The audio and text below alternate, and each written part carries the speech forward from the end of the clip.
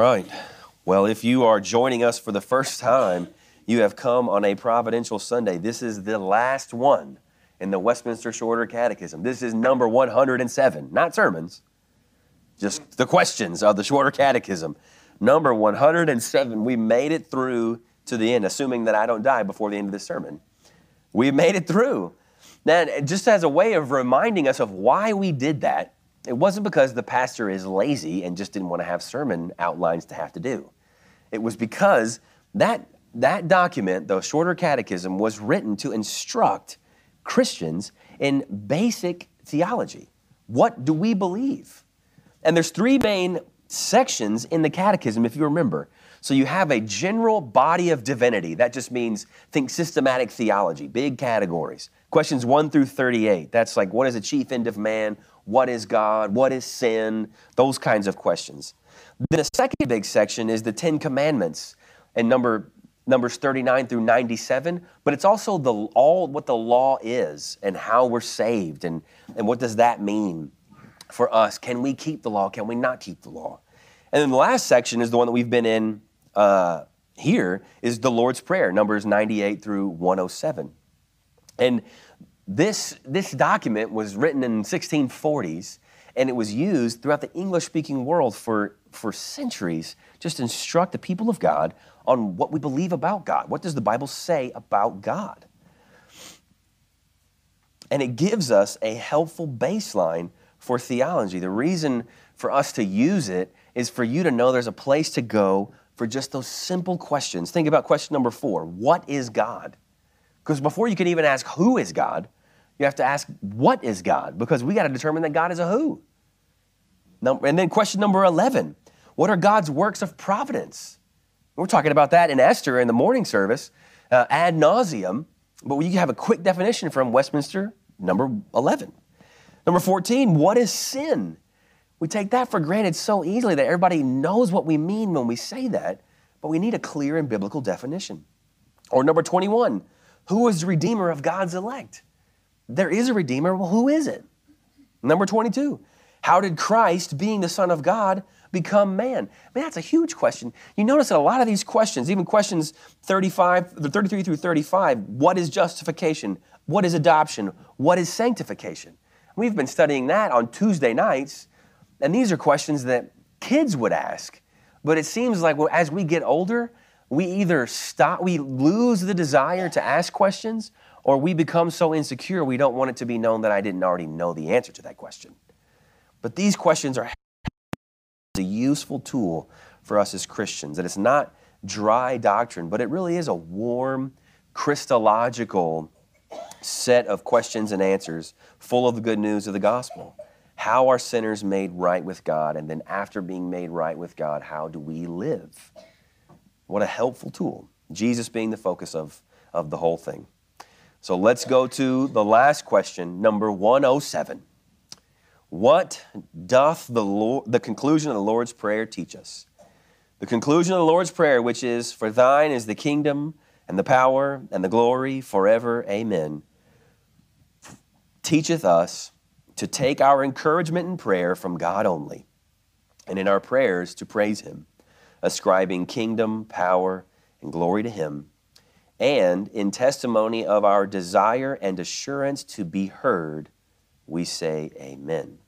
All right, so we'll break it down like we always do, just piece by piece. The first level is it teaches us to take our encouragement in prayer from God only. Now, the texts that are cited for that come from the book of Daniel. Daniel has a long prayer in chapter 9. We'll look at verses 4, 7, 8, 9, and then 16, 17, 18, and 19. So follow me. If you want to turn your Bibles, you can. If not, it'll be up on the screen.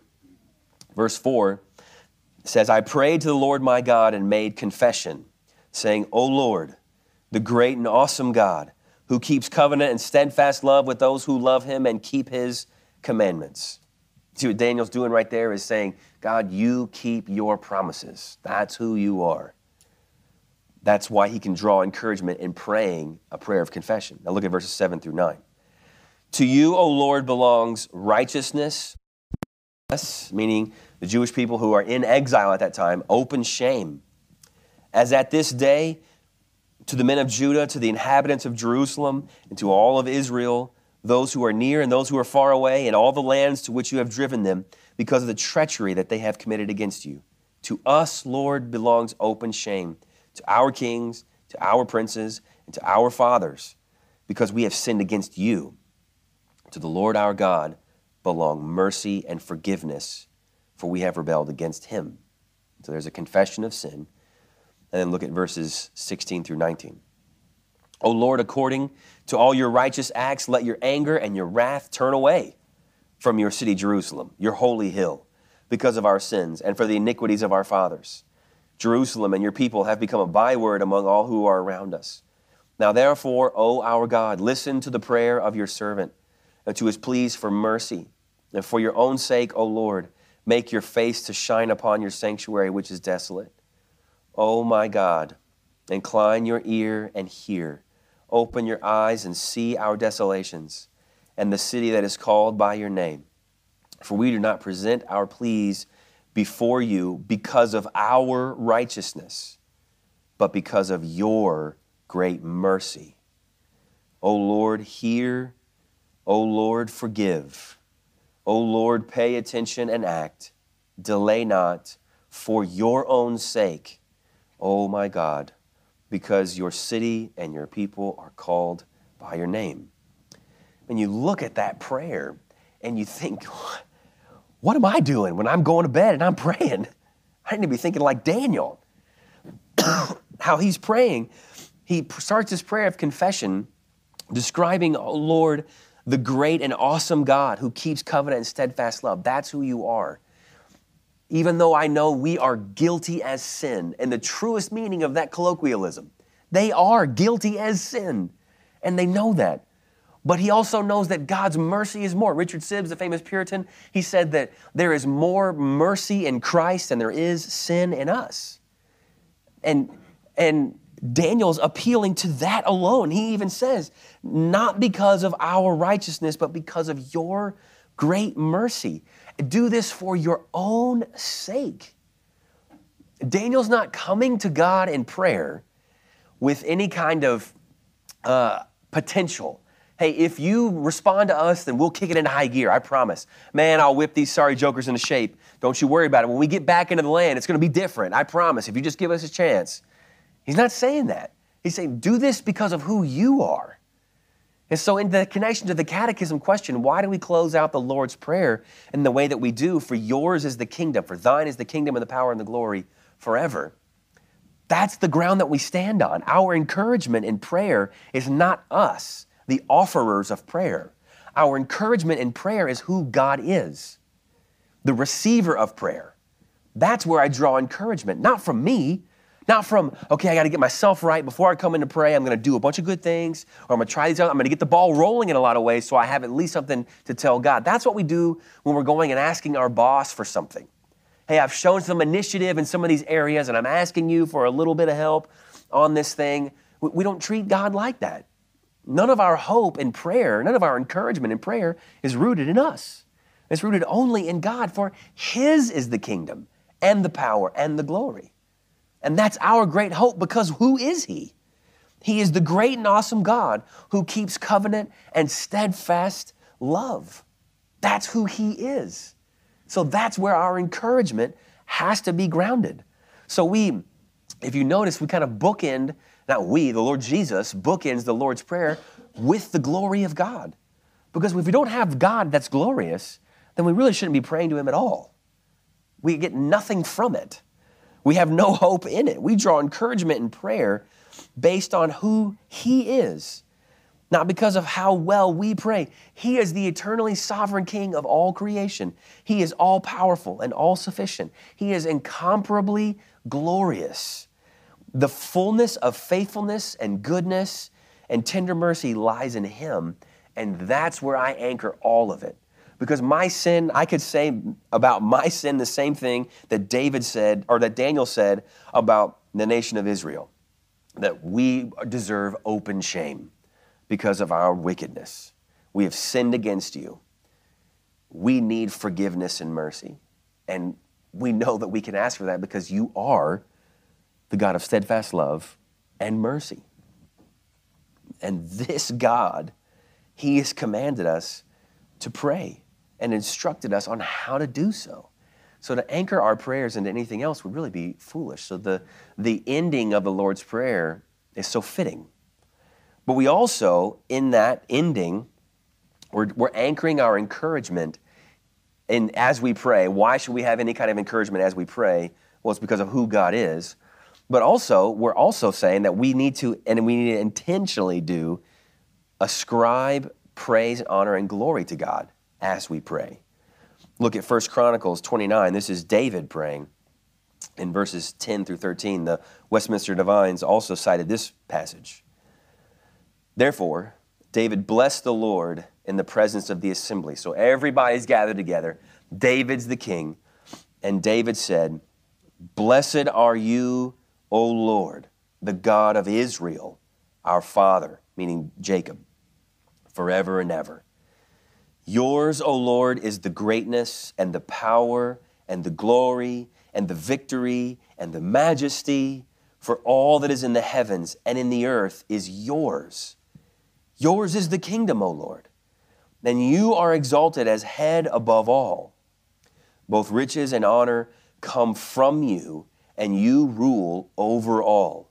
In your hand are power and might, and in your hand it is to make great and to give strength to all. And now we thank you, our God, and praise your glorious name. That condensed prayer right there, you do well to just recite that and then to just pray that over and over again. We would all do well. Our prayers should always ascribe glory and praise to God. And too often we neglect this. And there's two pretty obvious reasons why we neglect this in our own personal prayers. Number one is because we're naturally so self-focused. When we think of prayer, all we do is think about needs. And if I don't have any needs, then I don't need to pray. If I'm not feeling anything painful or anticipating anything painful or even just uncomfortable, then I don't need to pray. So we're too self-focused. That's true. But I think secondly, the biggest hindrance that we have is that we don't know enough about God to say true things for more than a couple of minutes. I mean, think about that. If you were determined to spend as long as you could praying to God and just ascribing to Him glory and honor that is worthy of who He is, how long would it take you before you were done? I mean, a handful of minutes, a handful of seconds. I mean, this is not to embarrass anybody. This is a call to encouragement. We need to dig into the Scriptures to know who our God is so that we can speak like David just did. When he describes God, he says, Blessed are you. Yours, O Lord, is the greatness and the power and the glory and the victory and the majesty. For all in the heavens and the earth is yours. Yours is the kingdom. You are exalted as head above all. Riches and honor come from you. You rule over all. In your hand are power and might. On and on. Saying true things about God. It's as simple as I can think to make it.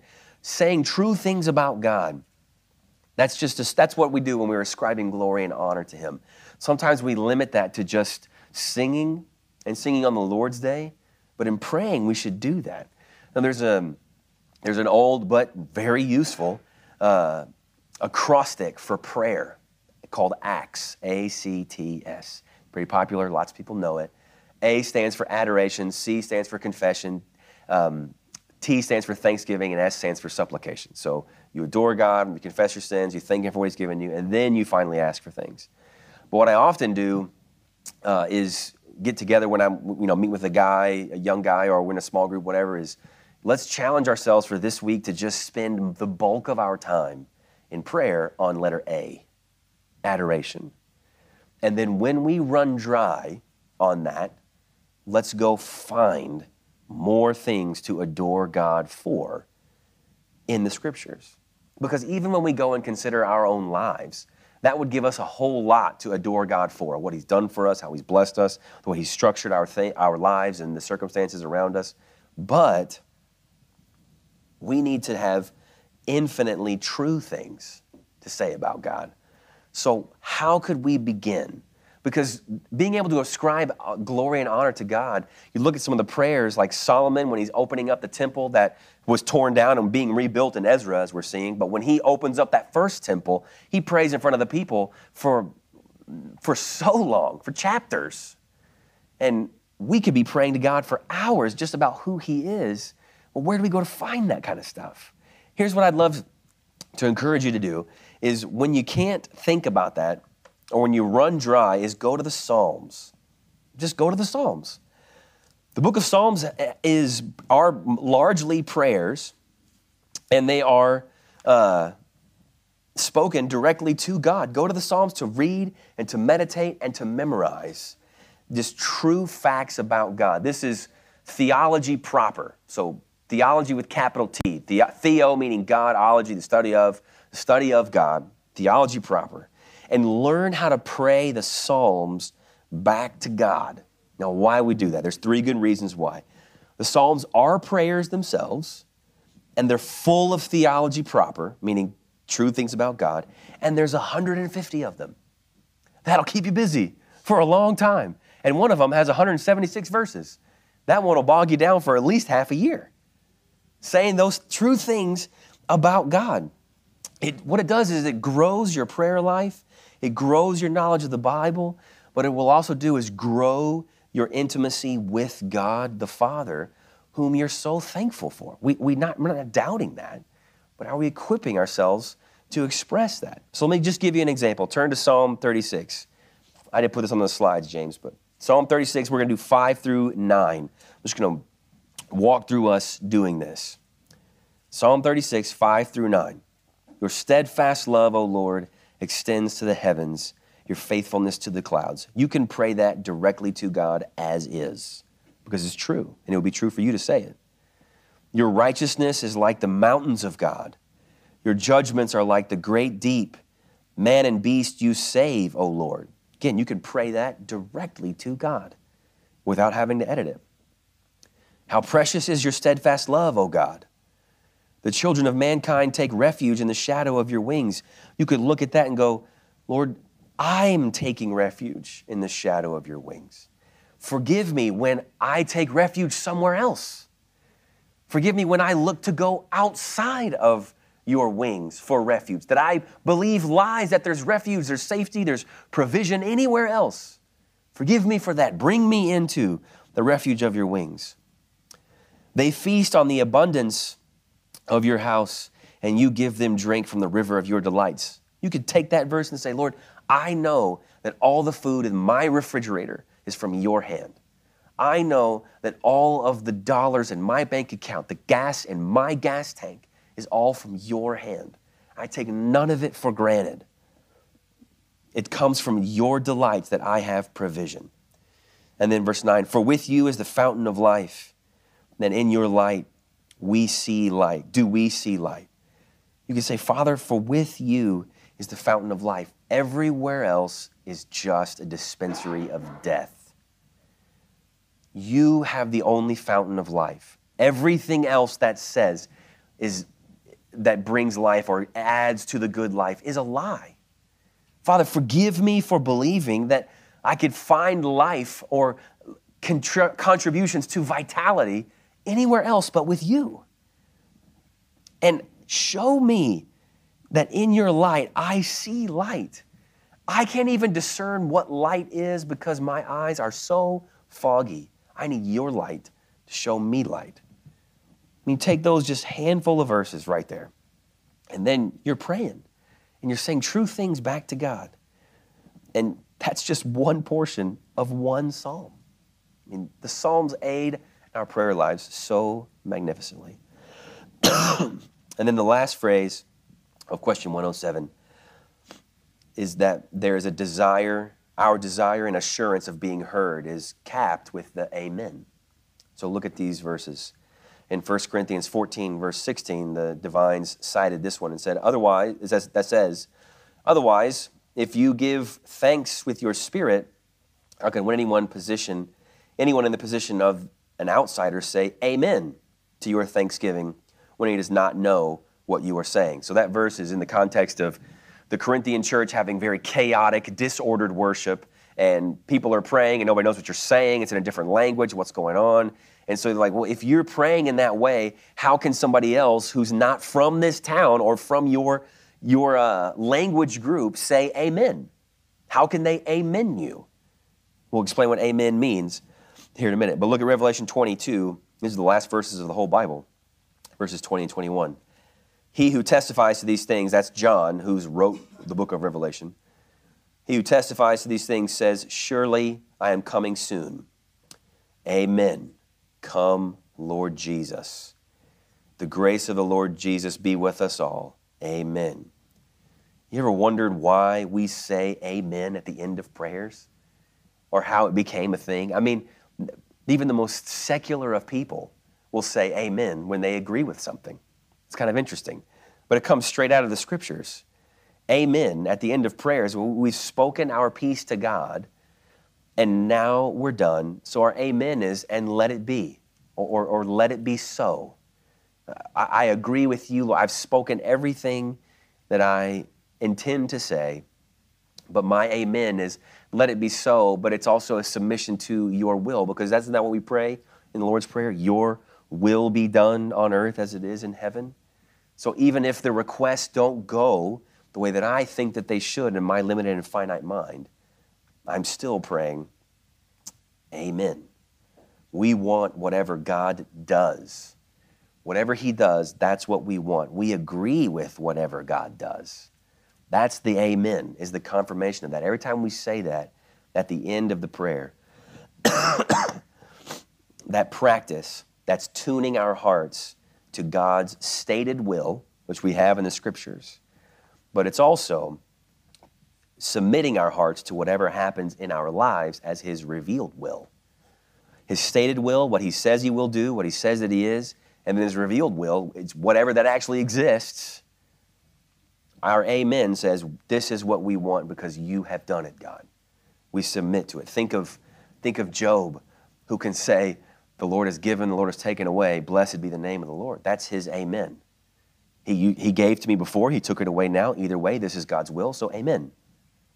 Let it be so. May it be so. So, we're here at the end of the shorter catechism, and we only know how to pray this way because the Lord Jesus Christ took it upon himself to instruct his people on how to pray. Something that seems so basic. He was so loving and so gracious to tell us how to pray, to give us a model. I mean, think of what he's done. He ushers us into the kingdom, the household of God. He makes us brothers and sisters. He makes us his brothers and sisters, adopted brothers and sisters. And then, as we come into the new house that we live in, where we have a new meal that we eat every week with our brothers and sisters in the presence of our Father at his table, Big Brother pulls us aside. Big Brother who earned the righteousness that we needed to get in the door, gave it to us, took our sin, pulls us aside and says, hey, just so you know, this is how you need to talk to our Father. He's our Father, and he's in heaven. His name is to be hallowed. His will is to be glorified. He does care about your needs, even your daily bread. But he also insists that we forgive because you've been forgiven, haven't you? And he does care about your life and the pain that could come through sin and pain. So ask for that. For his, is the kingdom and the power and the glory forever. He's telling us that graciously, that we're brought in. It's not about you. It's about the Heavenly Father. But he loves you so much, he's given you unfettered access to him through the death and the resurrection of his Son. And that's where we stop. Let me pray for us. Father in heaven, hallowed be your name. We know that your kingdom is going to come, and we want it to come. We know that your will is always going to be done because no one can stop you, but we pray that we would be complicit in your will. We want to follow your will. We want it to be, in our church, as like heaven as possible, where there is no rebellion against you, there is no hesitancy or reticence towards your commands, your word, your truth. We thank you that you provide for our daily needs, and we ask for it every day. May we run from the pride that says there's things that we do for ourselves and big things we take to you. No, we even need down to the breadcrumb.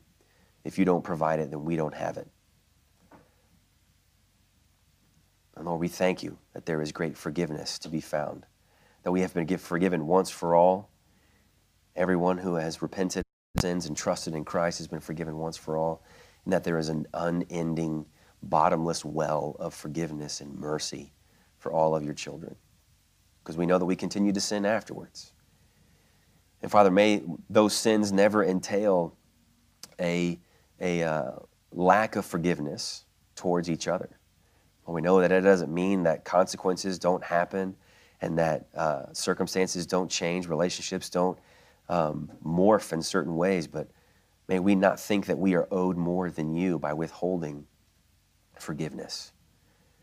And Lord, we ask that you would keep us from temptation, deliver us from evil. It lurks around us at all times.